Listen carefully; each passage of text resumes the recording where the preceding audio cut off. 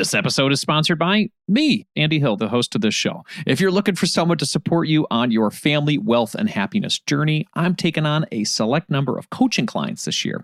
To work with me one-on-one for your family finances, go to marriagekidsandmoney.com/coaching to learn more. I really want to make sure that we're able to slow our life down and that I can be able to commit a lot of hours to spending time with my daughter.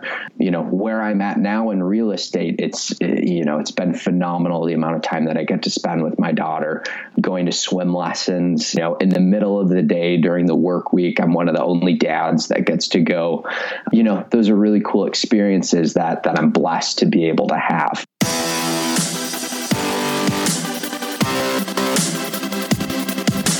This show is dedicated to helping you strengthen your family tree and live financially free.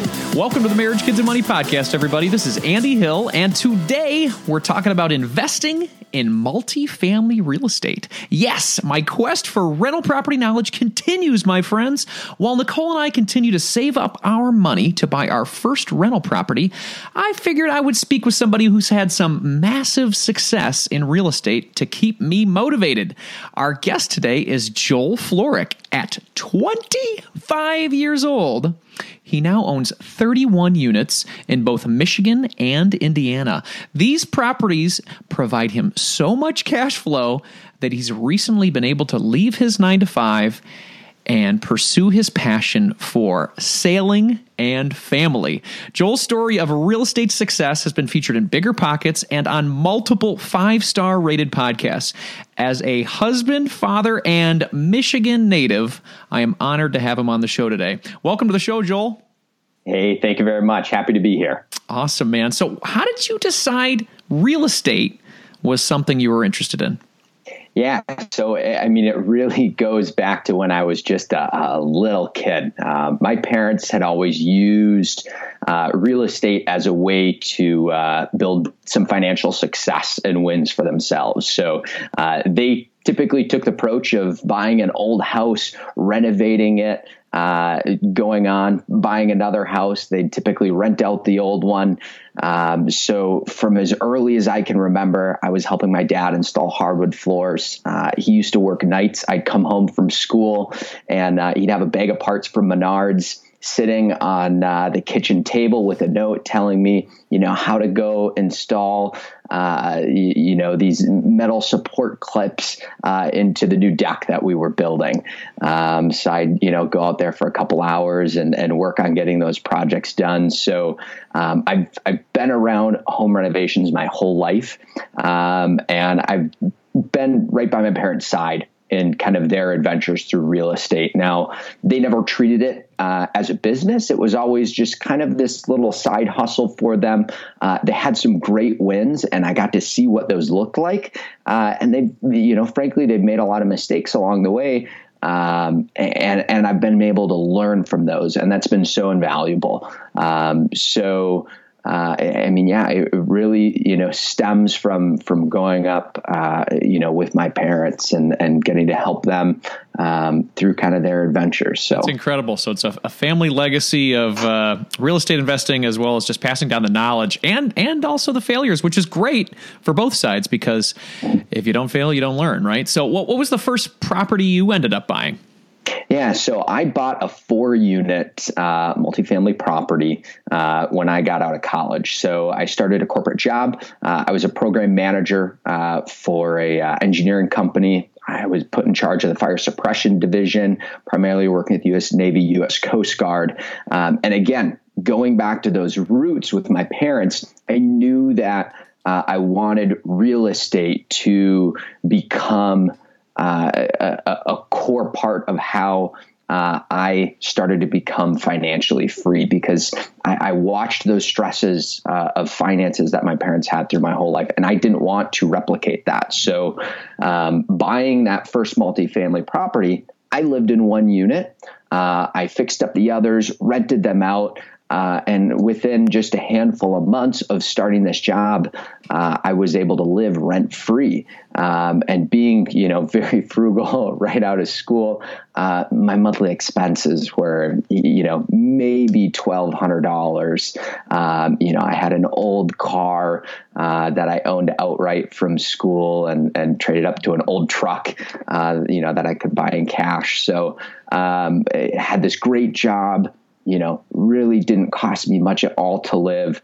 And that put me in just a really great position really quickly right out of college. That's great.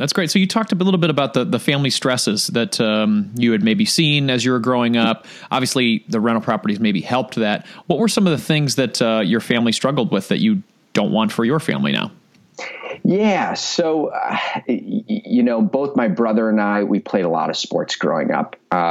There's some stories where, of course, my brother, he really worked hard playing travel hockey. My parents never wanted to prevent us from getting those opportunities that we really wanted to have. And frankly, it's a very expensive sport. So,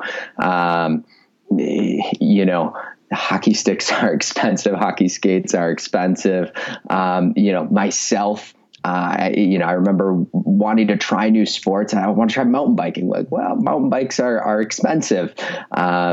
So, it was a lot of little things through my life. Just seeing them work 9-to-5 jobs, work side jobs, and then work on trying to, remodel the houses and provide us with that living. And they were constantly working. I mean, don't get me wrong. Yeah. The phenomenal parents, love them to death, my best friends, but seeing how hard they had to work all the time, I didn't want that for myself and my family. Yeah. I really want to make sure that we're able to slow our life down and that I can be able to commit a lot of hours to spending time with my daughter.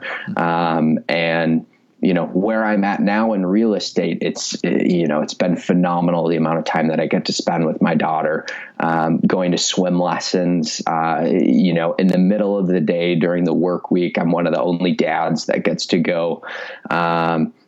Those are really cool experiences that I'm blessed to be able to have. That's very cool, man. Well, I mean, you talked about a lot of important things there. Your parents were, and I'm sure they still are, wanting to give you guys the best life possible. And then in the midst of that, we all as parents work really hard so that we can give the kids the best life possible. And sometimes that really affects what kind of work we have to do and how hard we have to do, how much work we have to do. So that's real. I really appreciate you sharing that with me. It's a lot of a motivation that people have when they do incredible things like you've done. So let's talk a little bit about what you did after the first property. So it sounds like a little house hack in the beginning. Yeah. You live in it and you got your expenses covered. And then you go and decide to purchase a 16 unit after that. Whoa. I mean, that's a bump up. So why did you decide to do that?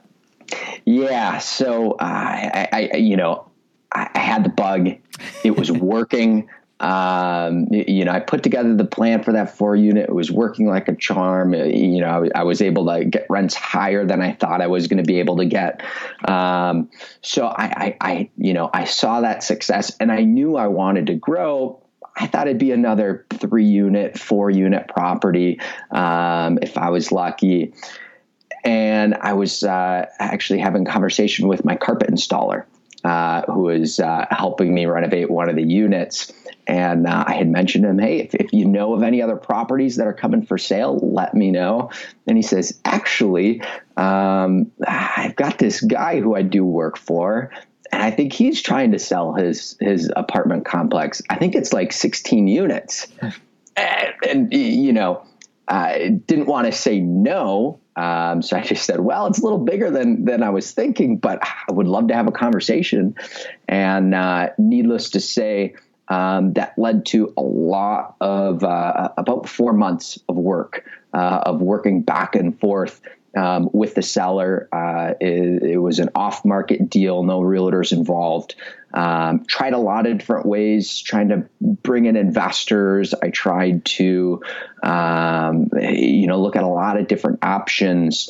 Ultimately, we came to kind of a certain financing agreement that allowed me to be able to close the sale with, not too much money down, which allowed me to be able to buy the property. It was, definitely a step that, typically people would have to wait till they had saved up quite a bit more capital to do. But very fortunate. I built a great relationship with the seller, and it's worked out fantastic for me. That's great. Well, let's get specific. So what part of the country is the 16 unit in? And then can you share information on the sale price, things like that?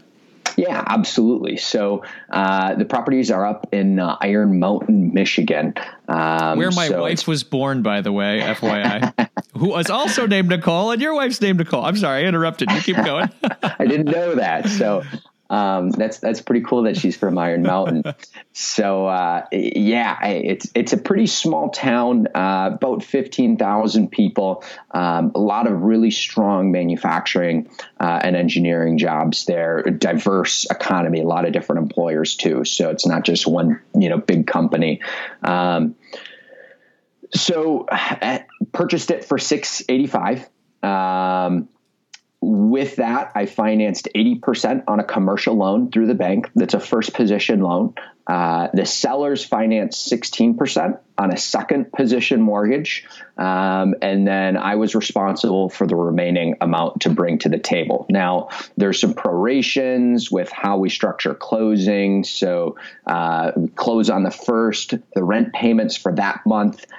We actually had those go to the seller. Since I wouldn't have any bills on the property until the next month, I knew that I'd have rents coming in that following month to pay those bills next month. So that allowed me to basically put about $10,000 towards closing through that proration, as well as tax and a couple other different things that helped reduce how much I actually needed to bring to the table. Yeah, because at 25 years old, you probably don't have $685,000 laying around, right? So you had to figure out a creative way to get this paid for, right? Exactly. Okay, cool. Exactly. So you mentioned something in there, and again, I don't know a lot about rental real estate. I would say this is probably a beginner show for a lot of people who are listening to real estate or listening to interviews about real estate. What does it mean to have the seller finance? I don't understand what that means. Yeah. So you go get a loan with the bank. Mm-hmm. It's a mortgage document. It's a legal document that gets put together. It gets recorded with the title paperwork. It's the same thing, whether it's the seller or whether it's Susie down the street that you went and got a loan from. Mm. So the seller basically holds a mortgage against the property as well as the bank. So I have two separate mortgages. Now, I mentioned first position and second position. What that means is in a default situation, if I can't make my payments on the property, if the bank has to come back and take that asset away from me, the bank who's in first position, they get their money first. The sellers who are in second position, they get their money second. One of the things that I really like to kind of point out when a seller is willing to hold a second position mortgage, because it's riskier, right? Again, that second position, it means that they believe in their asset. These guys built the property back in 1993. They have owned it and managed it for a very long time. They had very detailed financial records on the property. Like I said, I spent 4 months with them working on putting this deal together. So I learned a lot about this deal because it's a smaller town. Not that many people are running out trying to buy a 16-unit apartment complex. And again, it was an off-market deal, not advertised through the typical online channels. So I got to spend a lot more time than you typically would if something like that comes available for sale in a big city. Things move a lot faster. So we were able to slow the process down, and I was able to do a lot of learning before we actually went and closed the deal. That sounds good. It sounds like you were doing some, said 4 months of due diligence beforehand to kind of get everything going. What kind of rates are you having with those two different mortgages? Yeah. So with the bank financing, 20 years at 4.85%, 5-year balloon. on that term. So 5 years, from when we closed that, I have to refinance that. The seller piece, we did a 2% interest rate, 10-year amortization. So that way I'm paying down debt fast. I want to pay down that principal so I can build up that equity. And we only have a 3-year balloon on that. So actually this spring, that balloon payment comes due. But if you actually look at, how that's structured with the principal pay down on those two loans, I actually got to 20% equity, roughly, this spring when that 3-year balloon is due. Okay. So I knew from the very beginning, working with the bank, that when that 3-year seller finance note was due, I could refinance the whole property and I would have the 20% equity that the bank would be comfortable with. And again, this is a multifamily real estate asset. There's a lot of units in the property. So there's a lot of people who are helping to pay those bills. I knew that the rents were low on the property. So I knew that where the market was at when I bought it, I could up rents quite a bit. And frankly, the property's done a lot better than I ever imagined it could. I mean, it's exceeded even the best expectations of where I thought the financial plan was when I originally put it together. That's cool. Yeah. And I heard that's like a benefit of multifamily is that if you have a single family home and if you have a vacancy, then hey, you're out of money. But if you have one person leave your 16 unit, you still have 15 others that are paying you the money, right? Exactly. And there's a whole lot of other benefits that come with multifamily. And that was something, again, watching my parents and learning them, I learned, what worked and what didn't. When they had small multifamily, I would argue that that's when my parents were in the best financial position. When they owned single family, I'd always see, a tenant's moving out and my parents are stressed out because they're worried that they're going to get hit with having a double mortgage between their house and the rental property. So, from that experience of doing additional research, really understanding that, hey, multifamily, you got a lot of people that are helping to pay the bills. And I can afford to have, tenants moving out and vacancies for a little while. I haven't had any. I typically have a tenant move out on Sunday and the new tenant's moving in on Monday. Wow. But if things take a turn, I have a lot of wiggle room. Because again, I'm focused on cash flowing multifamily real estate. And if you go to some, quote unquote hot markets, those properties a lot of times don't cash flow when you put together the financing package because the valuations have gotten pretty crazy. You're playing against institutional money and, it becomes this really crazy game. But when you're in smaller markets, the great thing is that valuations make a lot more sense for the small people like, myself, where we can get that cash flow off the property and, the property is a business, right? It can support itself. And with that cash flow, it can support, a downturn. It can support vacancies.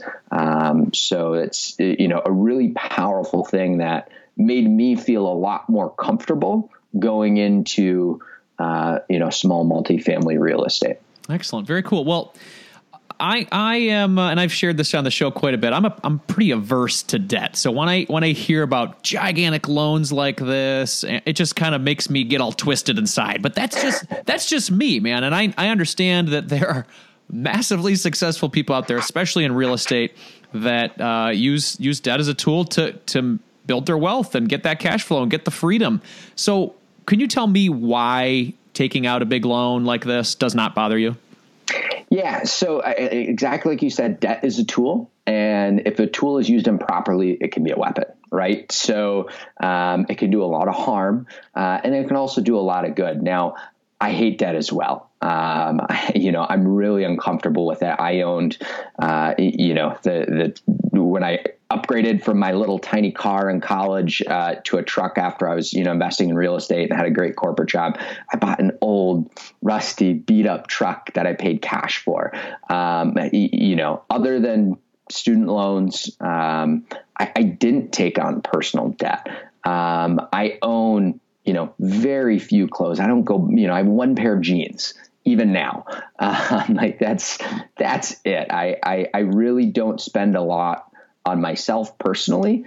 I want you to understand, I'm not somebody who just, feels totally comfortable with debt and, racking up the credit cards on, frivolous things. But going back to a book that I was really impactful for me, Rich Dad, Poor Dad, the basic concept of assets bring money in, liabilities take money out of your pocket, right? So I'm comfortable taking on debt if I'm buying an asset, something that's going to bring in more money than it costs. Like I said, I'm buying a business when I buy a multifamily property.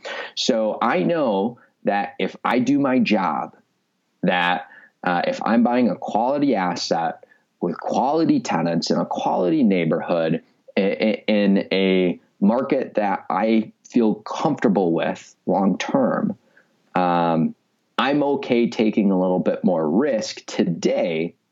Now, to follow this up, I want to pay that debt down. That's the other piece of this. There's a lot of gurus in the real estate world today that tell you, go buy this real estate asset, value add, increase the rents, the property value is going to go up, go back to the bank, refinance it, take all the equity out that you can, go buy another one. I'm not very comfortable with that. My goal is to build a lifestyle business that can allow my family to travel, to spend time going to the beach, hiking, sailing, what have you. I don't want to be stressed about this, mountain of debt and kind of setting up these dominoes where the only way I can keep them falling over is going and buying more things. So when I buy an asset, the goal is that it supports itself, and then I pay down debt, on the schedule, according to the schedule, and I'm not taking out more debt against it. So with that said, where I'm at now, my portfolio pays down more than $40,000 a year in debt off of those loans. Wow. Right. So there's the cash flow piece. I cash flow more than what I used to make in my corporate job. And oh, by the way, there's an extra $40,000 that gets paid down in principal off my loans. That's a powerful net worth builder. You're living on enough that you, so let me repeat this then. So you're paying down $40K on the principal of your debt, and you're making enough money that covers higher than you were making at your full-time job. Is that right? Off the cash flow. Flow. So the cash flow that's after paying my mortgages, my insurance, my taxes, my maintenance, everything that it takes to actually be able to, hold these assets. The cash flows, everything that's left over. So the cash flow that I have off these, because again, I'm buying quality cash flowing assets. I'm increasing rents. I'm focusing on renovations, so that way I can get better quality tenants into the property who are willing to pay more. So that cash flow is what I live off of. I cash flow more than I used to make in my corporate job. And there's this bonus of the debt pay down off of all of these mortgages that I have. And again, I'm not pulling that equity back out of those properties. I'm focused on paying those down. So that way I can get in a much more comfortable position where I don't have as big of a loan, so I can take a bigger hit in a downturn. It really is a powerful tool. I don't have to worry about necessarily investing into an IRA or a 401k because I have these big assets that are paying down a ton of debt every single month and just increasing my net worth. And I can sell them anytime I want. They're quality assets. It might take me 3, 6, 12, maybe 24 months to exit out of the portfolio. This isn't a quick flip the switch, I want to be done tomorrow thing. But as long as I'm, willing to hang on, through that process, I can exit out of this and be able to move forward if I want, but I don't want to anytime soon. Sounds like you're having fun. You don't need to. Oh, absolutely. We'll be back to the show after a word from our sponsors. Are you looking for someone to walk alongside you on your journey to family financial independence? Well, I would love to help you achieve your goals and help your family thrive. I work with couples, individuals, and families all around the U.S. via video chat and can assist in the following areas: becoming debt-free, growing your net worth, crafting and sticking to your budget, reviewing Coast Fire plans, developing strategies to build generational wealth for your kids, and designing your future work optional lifestyle. Doesn't that sound nice? If you're interested in working with me one-on-one, you can book a time with me by visiting marriagekidsandmoney.com/coaching. I would love to help you strengthen your family tree and live financially free. Visit marriagekidsandmoney.com/coaching to learn more, or you can click the link in our show description. If you're looking to improve your financial situation, it helps when you're able to cut out unnecessary costs. Cell phone services are a necessity for sure, but we don't need to be overpaying for them, right? That's why I like Tello Mobile, a phone service worth talking about. We've been fully on board as a family with Tello for over 2 years now, and we are so happy that we made the switch. For us, the reception and data service is better than Verizon, and our costs were nearly cut in half.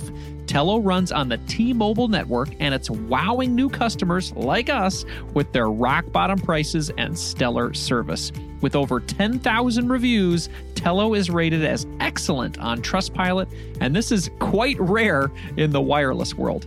Nicole and I went for the unlimited data, minutes, and texting plan for only $25 per month each. Isn't that crazy? You heard that right. $25 is their most expensive plan, actually.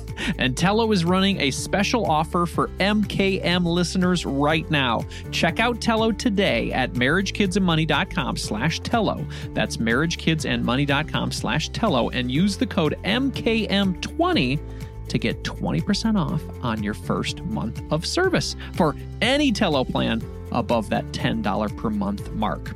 Again, use MKM20 to get 20% off at marriagekidsandmoney.com/Tello, and you'll be supporting this show.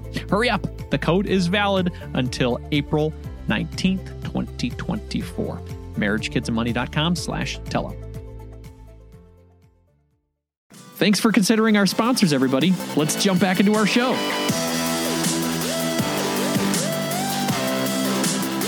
So speaking of having fun, it sounds like you recently made the decision to leave the full-time gig and then do this real estate thing full-time. Is that right?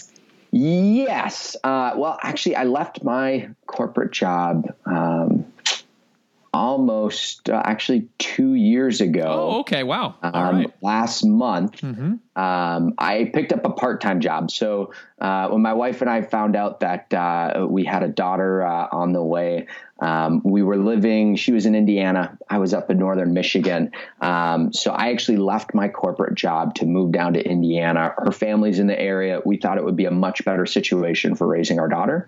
Really important to have that family around to help us. Makes our life easier. And at the same time, it's great for our daughter. Where I was in the UP, my family's kind of, all over the place nowadays. So, I also didn't love my corporate job. I had the real estate thing going for me. I only had 20 units at that time when I left. But again, moved down to Indiana. I worked part-time jobs. I did some contracting work for a house flipper and did some other things. About this time last year, though, I actually stopped doing side work because I had bought a 3-unit And then I followed up with an 8 unit this time last year. So added 11 units to the portfolio last year. And this year I haven't added any. I've just really been focused on kind of optimizing the property. So a lot of renovations, again, trying to get better tenants in, focus on rental increases so I can really maximize the amount of wealth that can come out of these properties to support my family and make them better places to live for the people who are there. I mean, that's important, right? It is a product. It's a product that really affects people's lives in a huge way. So, from my standpoint, trying to make that the best experience I can, providing a great product, that's really important. I had a tenant come up to me the other day. I was doing some exterior renovations at the 8 unit. We had taken this property over from a management company that frankly didn't do a very good job with it. There were some shady tenants in it. And I knew that going in. I knew which tenants would likely have to get asked to leave when their lease comes up. I have every legal right to do that. There's a process to go about it. But needless to say, we got better tenants in. We upgraded the exterior. And I had this tenant come up to me and just say, hey, thank you. Like the things that you've done here really improved my quality of life. And this guy's, he's 30 years old, has a daughter. It's not, wasn't what I expected to hear from him. But he's really appreciative and that means a lot. That's certainly very cool. Not everybody's going to be happy with you all the time. It's, human nature, right? Anything that you do. But, I really do think that we do a pretty darn good job of trying to improve those properties and make them better places to live. Yeah, that's cool. Yeah, with 31 units. Is that right? 31 units now? Yep, correct. So with 31 units, I mean, that's a full-time job within itself. I mean, enough for it to, to manage your business. I mean, what sort of work week do you look at now with your 31 units? Yeah, so I've tried to build systems around my business to start making the process a lot easier for me. So my properties up north, 23 units, are a 6-hour drive from where I am, 6.5. I have to go through Chicago, so sometimes it's a lot longer if I hit traffic. But I have a resident manager up there, old couple who lives in one of the units, and they answer some phone calls. If there's an issue, say leaky toilet, they call the plumber. They have a list of contractors that they can go to for any issues. I just get a quick text message that just says, hey, we called the plumbing company. There's an issue in unit number 6. I don't have to respond or necessarily give approval for those things. So that makes my life a lot easier that, for most of my portfolio, I never deal with the maintenance phone calls. I focus on capital improvement projects and leasing. That's really what I do. So that sweat equity piece, I take and renovate units and renovate the exteriors. And I take on a lot of those projects that I enjoy doing. Frankly, I'm pretty good at it too.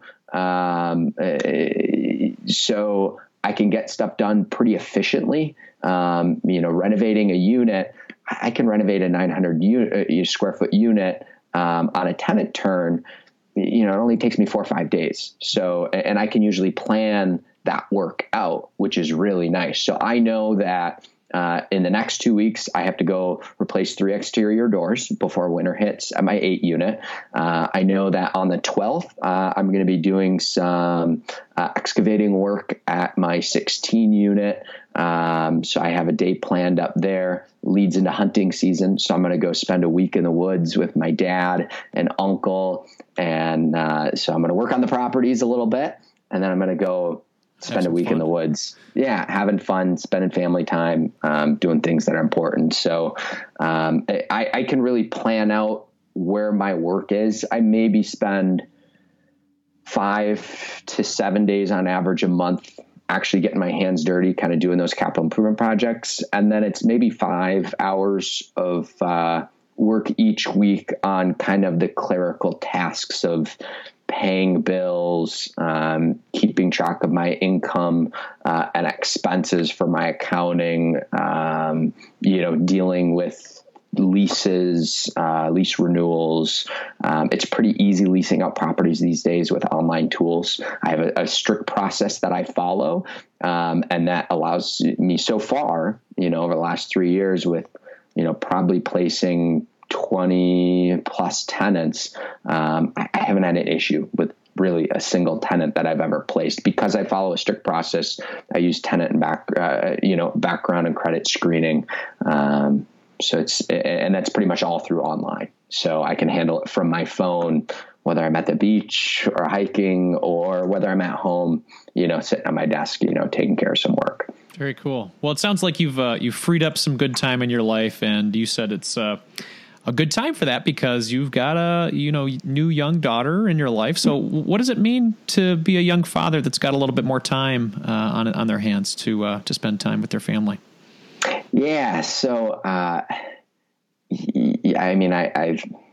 it's a totally different world, from the single days in college. Really the world is me. And now my daughter's nickname is Mimi. Her name's Amelia. So now she yells me all the time. That's great. And the world is, it's about her. And it's great to be able to spend time with her. It really is. When she's doing something cool in the house, my wife can, holler at me and I run out of the office and, can see what new crazy skill she learned, like crawling onto our kitchen island. But being there to go to swim lessons, it's a really nice day. Hey, let's just go to the beach. Like, I spent 3-4 hours working in the morning, got some good stuff done. Hey, let's go ahead and let's run to the beach. But then I might, work through a weekend, right? Doing some of those capital improvement projects, what have you. I choose when I need to work. And again, the focus is a lifestyle business. I mean, I want to create a business that creates the best lifestyle for my family. And that's, super powerful. So again, thinking forward to college, right? I don't stress about a college savings fund because again, right now I have about $1.5 million worth of cash flowing multifamily real estate.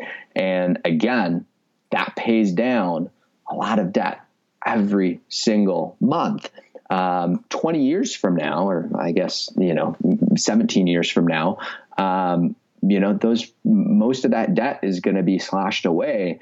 So really, that's a college savings fund in itself. I can pull from that for that special event, but at the same time, the properties are going to be cash flowing a lot better because a lot more debt will have been paid off. So, the properties without any debt would cash flow probably about $130,000 to $140,000 a year with no debt. Now, obviously, it doesn't do that for me now, but thinking again, forward to college, okay, I refinance at that time, not necessarily pulling out more debt, but, now I can cash flow more because I reduced what that monthly mortgage payment is. And okay, now I can just pay the college, bill with that extra income. So I'm, as I've talked about it, I'm an aspiring real estate dude, and a lot of people are listening to the show are in the same area. So where is the best place, just like single piece of advice for people when they're getting started? What's like the best thing that you could tell yourself back when you got started as to kick things off on the right way? Yeah, get out and network with other real estate investors and find the person who is living the type of lifestyle that you want to create for yourself. And then just, try and learn as much as you can from them.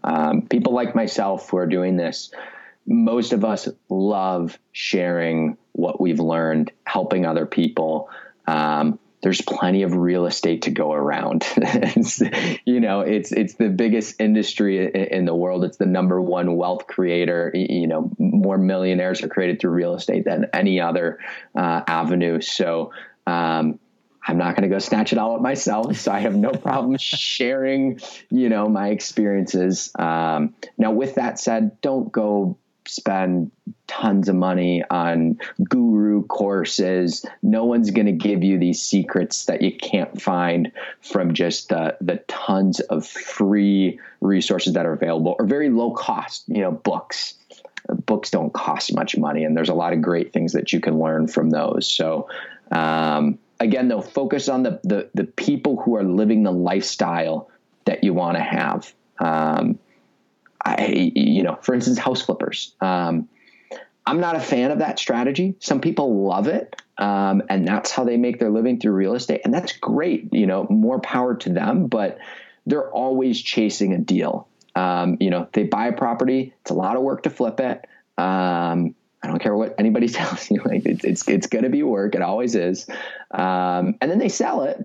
And the only way they can make more money is if they go buy another deal. Well, getting deals is tough. In my opinion, that's the hardest part about real estate, is getting quality deals. So I don't want to be spending all my time chasing deals. So that's where I looked at multifamily real estate investors, and I said, wow, those people are living the lifestyle that I want to live. They go spend a month in Australia, and they have a team of people who, take care of their properties because, they own a larger complex, or they have a handful of great units, and they just have somebody who can, help take care of it for them.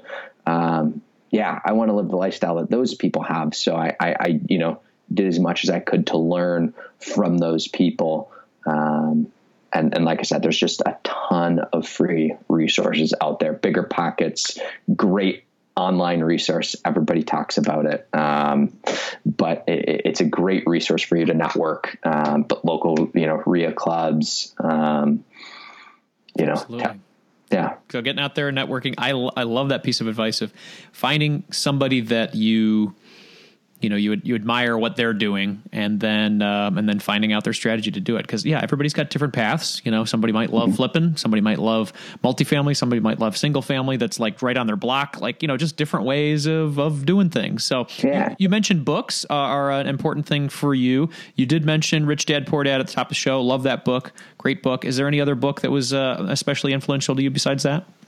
Yeah. I in the same series, Cash Flow Quadrant, that again, the high level concept of where does your money come from? Does it come from a job? Does it come from a self-employed skill? Does it come from business? Does it come from investments? Can you talk about that quadrant? Because I think it's very powerful of where people can fall in there. Yeah. So, as I was kind of mentioning there, there's the idea of a job. You go to work for somebody else, you make money. That's your source of income, right? You're trading time for dollars. There's also the idea of, you own a kind of self-employed business, right? You have a particular skill set, you build a business, you might have employees, but, think of a dentist or a doctor or what have you. If you leave for a month, can your patients get the care that they need to have? Do you really own a business? You have the ability to make more money through something like that, right? But still, you're trading time for dollars. There's the idea of a true business, right, where it does not need you in order to operate, to function. That's a very powerful wealth builder. And then, of course, you have your investments as well. And whether it's stocks, whether it's bonds, there's ways of investing into real estate without actually being an owner. You can invest in notes, right? So we talked about the seller finance mortgage, that second position mortgage. There's, people who they invest by investing in other people's assets like myself, and they provide loans, might make 8% on it. Right. So, there's a lot of different strategies and ways you can go about, kind of creating investments, what have you. I may have butchered a little bit of the quadrant. It's been a long time since I read that book. Totally. Sorry. I totally asked you that like you were the author itself. I'm sorry about that. But I just remember the visual, but no, I think you did it perfectly. Yeah. It was like, employed, self-employed, business owner, and then investor. I think, I don't know what the letters were. Maybe it's like ESBI or something like that. And then you break it up in those quadrants, but it's a good way to think about things, especially as you look into investing or owning your own business or becoming not an employee. So very cool. Hey, just one more question. So you have 31 units. What is do you know the value? You probably do. The value of your portfolio right now, or the asset level of the portfolio? Yeah, so it would be around 1.5 million. 1.5. Okay, wow, that's pretty cool, man. And again, it also depends too, because multifamily assets are based off of a formula, cap rate, and your net operating income. But basically, it's a multiple of how much cash can this thing generate. Yeah. So when you do value add to your property, which value add really just means that your net operating income, you increase that. You increase through rents, you decrease expenses. That changes the value. So if you increase your net operating income, you increase the value of the property. So I don't necessarily calculate the value of my portfolio based on what it could potentially be worth. I really focus on, hey, what did I run out and go buy all this stuff for? So anyways, it could be worth more. Well, that's the goal of the future, right?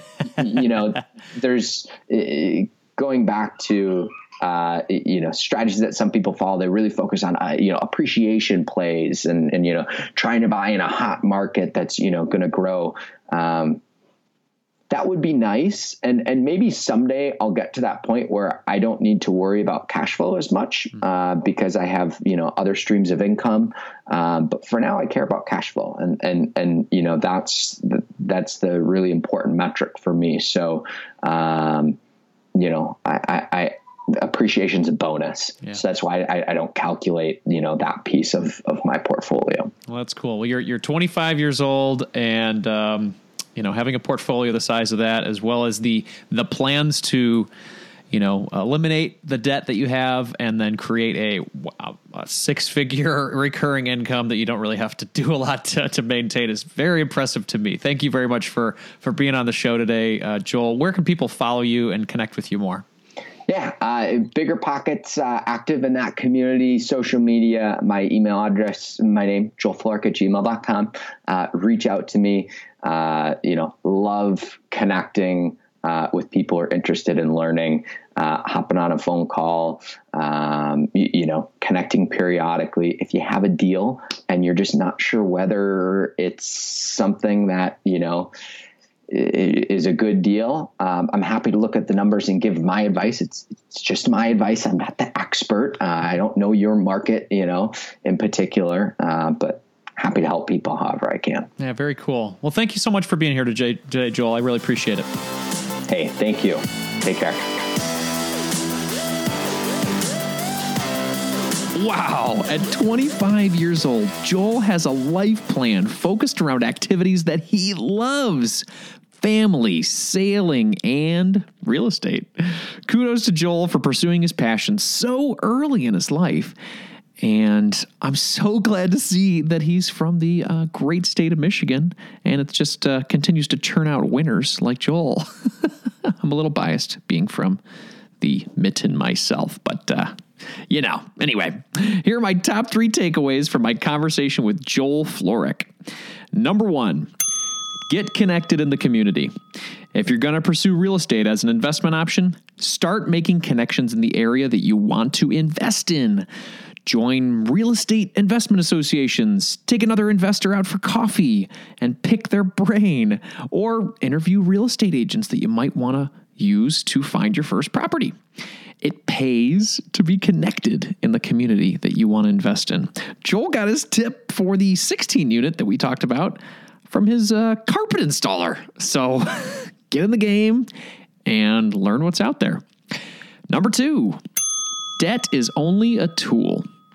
As you heard during our interview, I shared my aversion to debt with Joel, but he had a great response. Debt is only a tool, he said, and if the tool is used improperly, it can become a weapon. Smart words.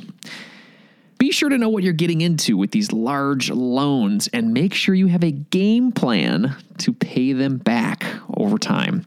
Joel has a plan, and he's working through it right now, and he's making good money while he's doing it. So if you work the numbers like Joel has, you can do really well with leveraging real estate. It's just not for me and Nicole, and that's okay. You got to do it. You got to do what's right for you, right? Number 3, take pride in the places you own. I loved Joel's point about making sure your rental properties are great places to live.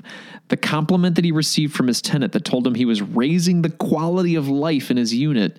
That's just awesome to get that type of feedback. Even though this is a business, we can't forget at the end of the day, you're creating a home for someone to live in, someone who has a job, someone who has a family, kids, responsibilities. You got to take pride in it and make it a place you'd be proud to own. Nicole and I have been talking about this point a lot lately. She said to me the other day when we were looking at some houses that we weren't going to go for, but she responded and said, I want to own a rental property that I'd live in if need be. And I like those standards. I like that standard that she's setting. I like that standard that's been echoed by Joel Florek today, and then again by Joel Larsgaard in session 101, marriagekidsandmoney.com/session 101, if you guys want to check that one out. Another great real estate interview. But overall, I think that's just some great advice for new real estate investors like me. And if you are considering it, advice for you. So those are my top 3 takeaways. Number 1, get connected in the community. Number 2, debt is only a tool. And number 3, take pride in the places you own. By building up our passive income through real estate, my friends, we'll all realize more time freedom and income diversity. That is a recipe for stress reduction and wealth building that I'm super pumped for. Now it's time to announce the Money Master of the Week. Aditya from North Carolina shared some incredible news with me last month. He recently paid off $35,000 of student loans and he saved $100,000, all in less than 5 years. That is determination and discipline. Nice work, Aditya. So how did he do it, right? According to his article that I will post in the show notes, Aditya did these 3 main things. Number 1, he didn't give in to peer pressure and lifestyle inflation. When everyone else was spending their big old paychecks after college on new cars and homes, Aditya decided to maintain a comfortable lifestyle, not too lavish, but not too deprived, and that allowed him to pay off his debt and still enjoy life. And the second thing he did is he worked hard to get a raise. He went above and beyond at work to earn a full-time job and then really grow his income with that salary bump. And then number 3, the last thing that he did that I found in the article was that he found people on the same path. Aditya, he surrounded himself with people and messages of positive reinforcement that his path was not only a smart one, but the right one for him. He read blogs, he listened to podcasts, he spent time with friends that encouraged his frugal rock star life. And now he's student debt free and has a nice chunk of change in the bank. Way to go, Aditya. That's awesome. If you want to read Aditya's detailed article on how he eliminated $35,000 of student loans and grew his savings by $100,000 in less than 5 years, I will have it in the show notes, everybody. But you can also check it out on his blog at seekingmyutopia.com. That's seekingmyutopia.com. Aditya, Thank you so much for sharing this big win with us, and congratulations for being our Money Master of the Week. Do you have a recent financial victory that you want to share on the show? Send me a note at andy@marriagekidsandmoney.com or leave me a voicemail at marriagekidsandmoney.com/voicemail. Those are always fun to hear because we love to hear other people's voices besides Andy's all the time. So send it my way, email or voicemail, whatever you want to do. And you guys can go anonymous as well. You don't have to share your name. You can say, I'm Joe Blow from North Carolina, from Michigan, whatever. It's just fun to share these stories, the real stories, even if you want to go anonymous. All good. You'll find all the links and resources for today's show at marriagekidsandmoney.com/session 113. That's session 113. My friends, I am doing a fun giveaway today. Yes, I'm giving something away. A few months ago, we interviewed Chad Carson on the show, Coach Carson, and we talked about his new book, Retire Early with Real Estate. I had a chance to read it. This book is excellent. I want to give away a copy of it for you all being a listener of this show. And since we're talking about real estate today, I thought, what better book to do this giveaway with? So to be included in this giveaway, please leave me a review on Apple Podcast or Stitcher and email me a screenshot of your review so I know that you did it to andy@marriagekidsandmoney.com. I will pick one random winner with the help of my Amazon Alexa because she's good at picking random things. And I'll do that from all the emails I receive between now and December 31st. And I'll send out that book in the first week of the new year. That way you can get started with retiring early with real estate via Coach Carson. This will also help me get exposure on the show, which I appreciate with those reviews, and it'll help you rock out the new year. So to leave an Apple Podcast review, go to marriagekidsandmoney.com/Apple Podcast. And for a Stitcher review, go to marriagekidsandmoney.com/Stitcher. I really appreciate you joining in the fun on this one, and I look forward to sending out this wealth building book by Chad Carson. In the spirit of growth and inspiration, I'm going to end the show with a quote today from Will Rogers. Don't wait to buy real estate. Buy real estate and wait. Find that deal and build your future, everyone. Carpe diem.